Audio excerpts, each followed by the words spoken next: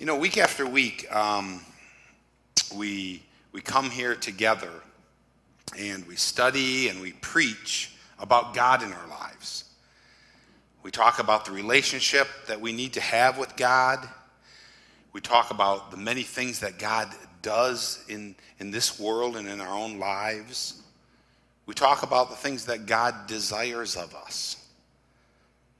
But how often do we get together and just look at God? Just look at God. Don't prove his existence. Just consider the fact of our almighty God. Now, in part, this message is kind of moved because of what has been done over in Fellowship Hall. If you've been over there, the Gillettes have graciously put up beautiful decorations of the names of God, the Hebrew names of God, and what they represent. And it's probably just a drop in the bucket. I think there's about 8 of them up there.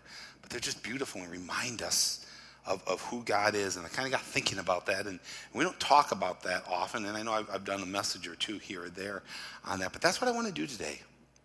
I just want to look at God and our God, your God, hopefully.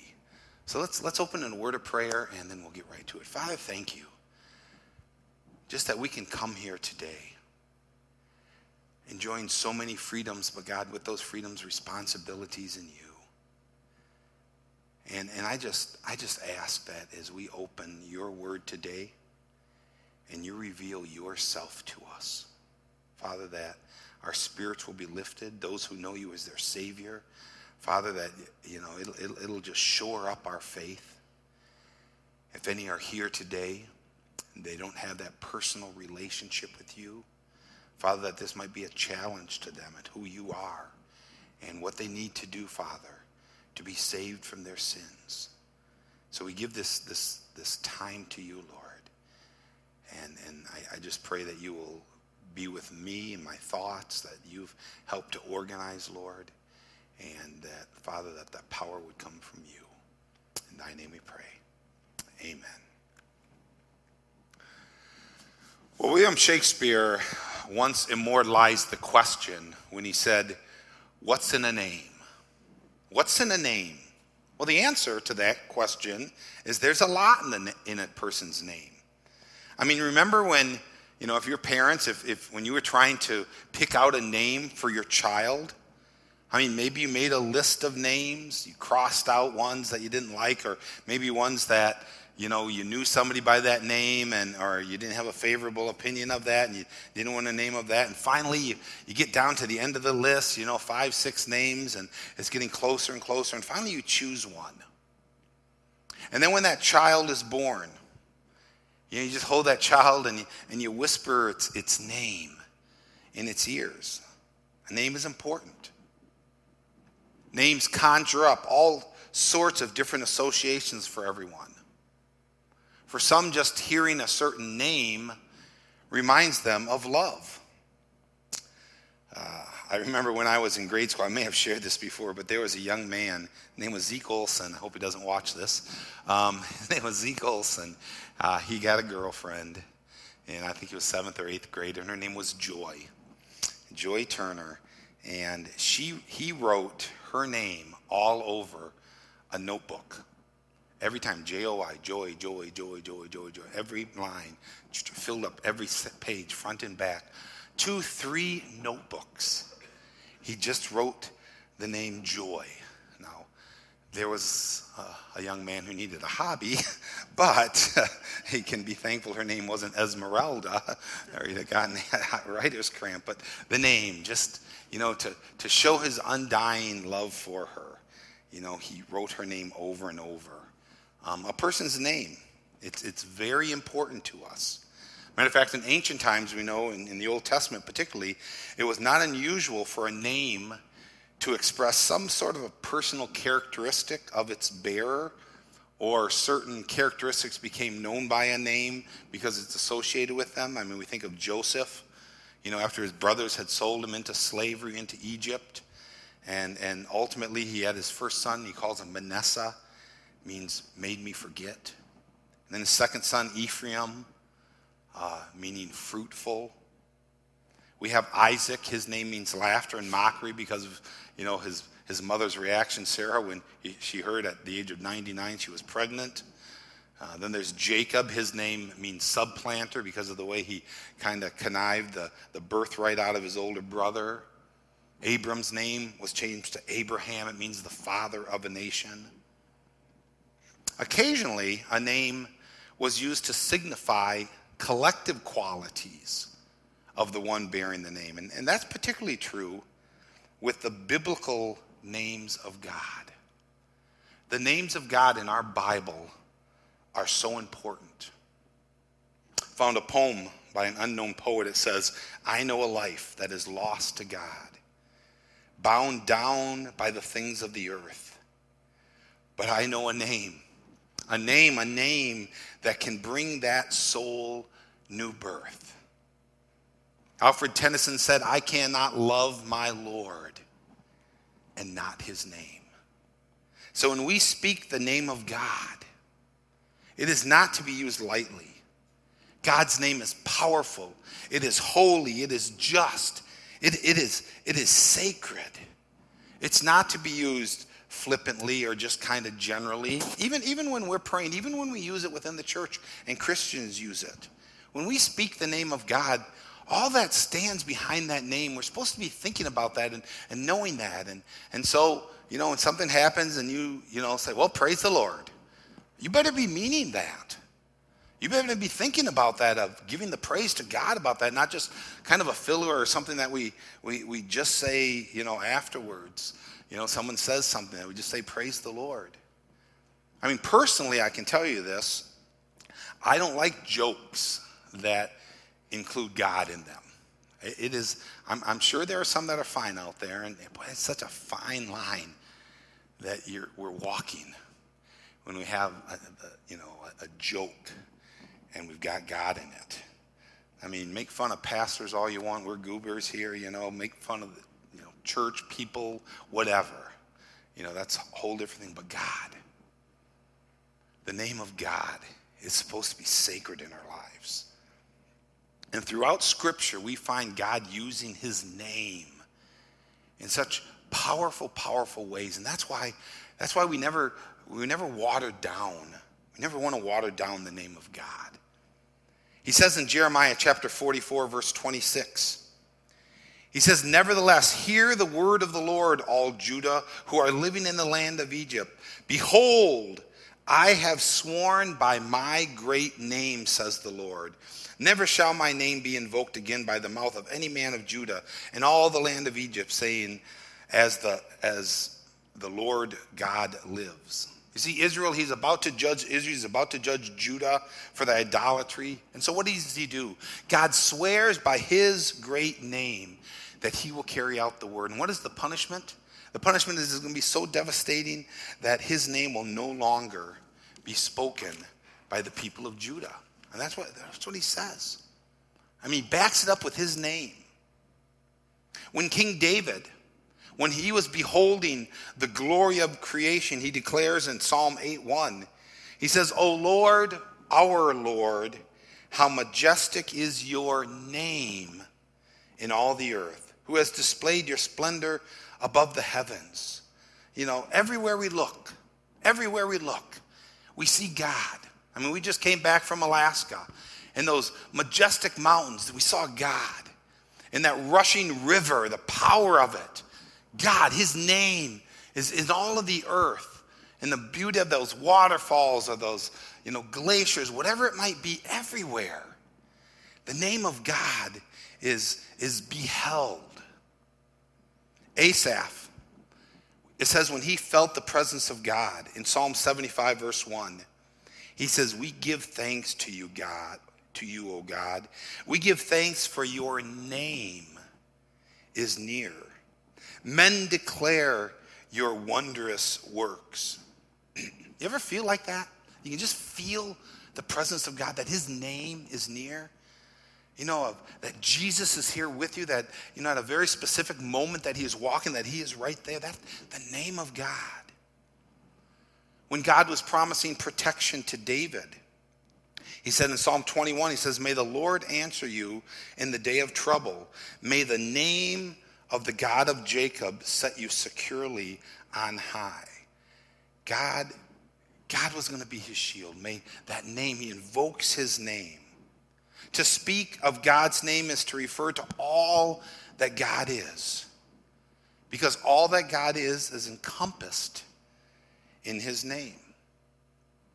2 Timothy 2:19 says, nevertheless, the firm foundation of God stands, having this seal, that the Lord knows those who are his, and everyone who names the name of the Lord is to abstain from wickedness.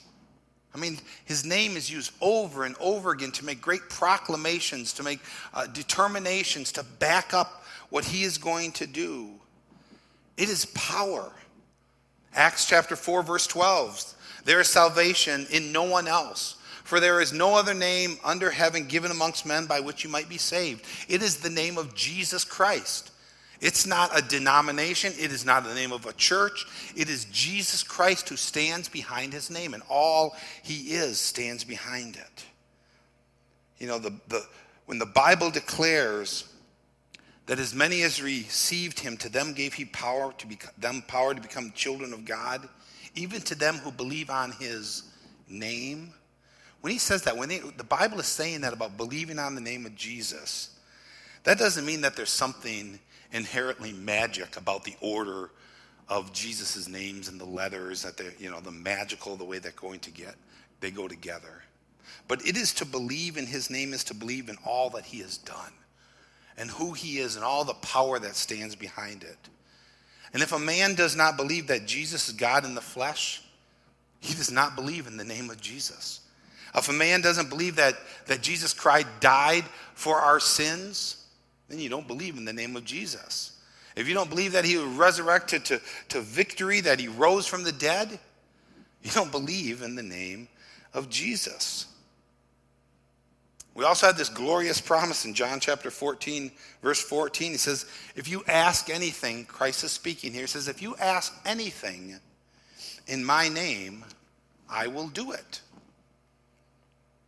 Now, does that mean if we pray for something and just tack on in Jesus' name and put that at the very end of it, that somehow, God's just going to snap his fingers and that request is going to be granted? No, that's not what that means. To pray in Jesus' name is to pray in harmony with God's character and all that who God is and everything that stands behind that name. It doesn't say of anyone who uses my name, but prays in my name, in that character of who he is. Prayer that will glorify God, unselfish, according to the will of God. Praying for God's will to be done in this situation. That prayer, in his name, God says, I will do it. He stands behind his name. And so to think or to speak about our God without meaning to include all that stands behind him is to deny his name.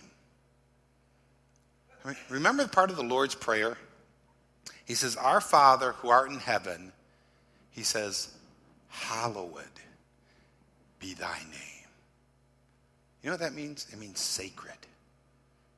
The name is sacred. The name of God. Then we have the third commandment. In Exodus chapter 20, verse 7. It says, you shall not take the name of the Lord your God in vain, for the Lord will not leave him unpunished who takes his name in vain. Now normal interpretations of that says this is talking about cursing. You're not supposed to swear and use God's name when you swear. And certainly that does encompass it. But that word vainly, to not use the God's name in vain, that word vainly in the Hebrew, it means to use it wrongly. In other words, using his name to misrepresent something or misrepresent his name to something else. And that's what vainly means. So if you use his name and, again, it's not everything that his name is standing behind it. That's using his name in vain. When people deny his existence, you're taking his name in vain. To deny his creative power is to take his name in vain. To deny his holy standards, his moral character, is to take his name in vain. To deny the redemptive work on the cross is to take his name in vain. To deny that he is coming back again, that is to take his name in vain, because he is all that stands behind his name. And anything that would make God something that he isn't, or change the character of God, if we associate it with his name, it is to use God's name in vain. When you use God's name and you misrepresent who he is.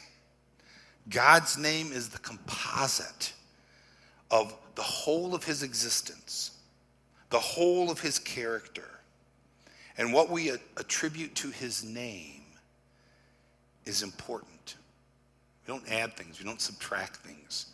God is. He is the great I am. And an understanding of the names of God can't help but stir the soul every time we talk about them. That's why I really appreciate what has been done over in the fellowship hall, because even just if you're standing around visiting, you glance up, you see the name of God, and you're reminded of one of the powerful characteristics of God. Now, I've spoken about this a little bit before, but we know that the English language, when it's translating from Greek or Hebrew into English, often we don't have as many words as the Greeks did or the Hebrews did to describe things. Matter of fact, the English language is kind of plain. It's very vanilla compared to so many other languages that are out there. The Hebrew and the Greek have so many powerful names for God that speak about his character. And again, what's been done over there on the walls, I think there are about 8 of them over there. That's just the tip of the bucket. I should have looked up how many different names of God there are in the Old Testament and the New Testament. But there are some very common names of God that are used over and over and over again. And we've talked about this before. There's 3 of them, and I just want to point them out to you because they kind of encompass the character of who God is. To identify when these are, you'll just be reading along and it'll say God or it'll say the word Lord. But your Bible has added a simple key to help identify the characters of God that is being expressed there. This is particularly in the Old Testament. Okay, there's 3 primary uses of God's name. The first one is God, and we can go ahead and put this up here. God equals Elohim. God's capital G, small o, and small d. It means the strong and faithful one. So when you're reading along in your Bible and it talks about God, they're wanting to emphasize the strong and faithful character of God at that moment. When you see G-O-D capitalized or L-O-R-D capitalized, that means Jehovah. And that's probably one of the most common ones used. It means the self-existent one. It's where he is saying, I am. I am. And then when you read the word Lord, L, small case O-R-D, it means Adonai. It means the sovereign master. Or, again, the Lord of our life, the king, the ruler of our life. And often you'll read some of these bunched together. You'll read a term saying the Lord our God. And the Lord will be the self-existent one. And the God will be the strong and faithful one. And the language, that's what they're trying to express, the characters of God at that moment. And there is no place for God's name to be used in any other manner than the power in which stands behind it. Because he is holy. And it refers to all that he is. His power, his creativeness, everything stands behind the character of the names of God. Now, we asked in the very beginning that question that William Shakespeare put out there, what's in a name? And the answer is everything if the name is God. He alone is strong and faithful. God. What God's mouth has spoken, the word that he's recorded for us, his mighty arm will perform. All that we read in here, this is the word became flesh and dwelt among us. God is all the essence of everything that we have here. And so this morning we just take a moment to just introduce ourselves to our God. Have we forgotten the God that we serve, who we belong to, whose name we bear? If we say we're Christians, the word means Christ ones. We are a Christian, and I'm a representative of his. I'm an ambassador of his. I bear his name. I bear his mark upon me. And when I bear that mark, when I bear that name, it is power. Have we forgotten the strength of who our God is? His might, his all-knowing, that he is holy. The God that we serve, the God that has redeemed us, the God that has died for us, he is the God of Abraham and the God of Jacob and the God of Isaac and the God of Joseph and Moses and all of the prophets and all the, Peter and Paul and John and all these that we read of, all these great things that happened in the Bible and all the power and might. That's our God. That's the same God who you and I, before we eat, we just bow our head and we speak to him. And we thank him even for the very simplest things. We have access through Jesus Christ to come boldly into the throne room, to speak to that God. He's the God of all men who have believed in the name of Jesus Christ. And I pray today he is your God. That's the God whom you are serving. When his name is spoken, it is all-encompassing. He is the strong and faithful one. He is the self-existent one. He is the sovereign Lord. He is the master of our lives. And we all know those verses we use so often during Christmas, Philippians 2, 8 through 11, it says of his name, it says of Jesus being found in the appearance as a man, he humbled himself by becoming obedient to the point of death, even the death on the cross. And for this reason also God highly exalted him and bestowed on him the name which is above every name. So at the name of Jesus, every knee will bow, of those who are on earth and those who are in heaven and on earth and under the earth, and that every tongue will confess that Jesus Christ is Lord, meaning sovereign master. Jesus Christ is Lord to the glory of God the Father. That's the God whom we serve. That's the God who day in and day out, we don't just come on Sunday to worship and talk about him, but that's the God who's with you as you're driving home, when you're at work, when you're in crisis, when you're in times of blessing, whatever it is, that is your God. And he wants to be close to you. And we forget the access that we have to God through his son, Jesus Christ. The freedom that we have to come in the name of Jesus Christ, to worship, to pray, to just quietly speak to him in our minds and connect with him. Have we forgotten the power of the God whom we serve?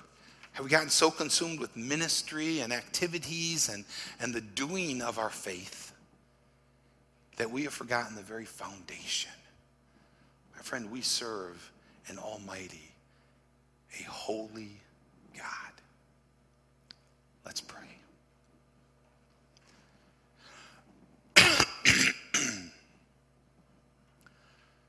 My Father God, I stand here humbled before you, just to remember who you are, to be reminded, Lord. I confess to you that often the cares, the concerns of this world, it just dulls our mind and our eyesight, and we forget who it is who we serve. I thank you for being our Lord. I thank you for being our Savior. I thank you that when we stand on your name, that we stand on solid ground. Bless us, Father. Help us to go away from here. Whatever our circumstances, Lord. I'm sure some people have had great weeks or having a great summer. Others who are really struggling, who are down, frustrated. Father, we need the eyes of our hearts open to you, to see who you are, and to be reminded of the temporalness of this world, that ours is to come, locked up in the name of Jesus Christ in whom we serve. Father, I pray for any here that may not yet know you as Lord and Savior. They know of you, but that personal relationship may not be there. Father, if there's any that have any question, might this be the day they open their heart to you right now and they just pray and they ask for you to be our Savior, to be our Lord, to forgive us our sins, to come into our life, Father, and to be that direction, that guidance, that truth. I thank you for the power of the working of your name. Amen.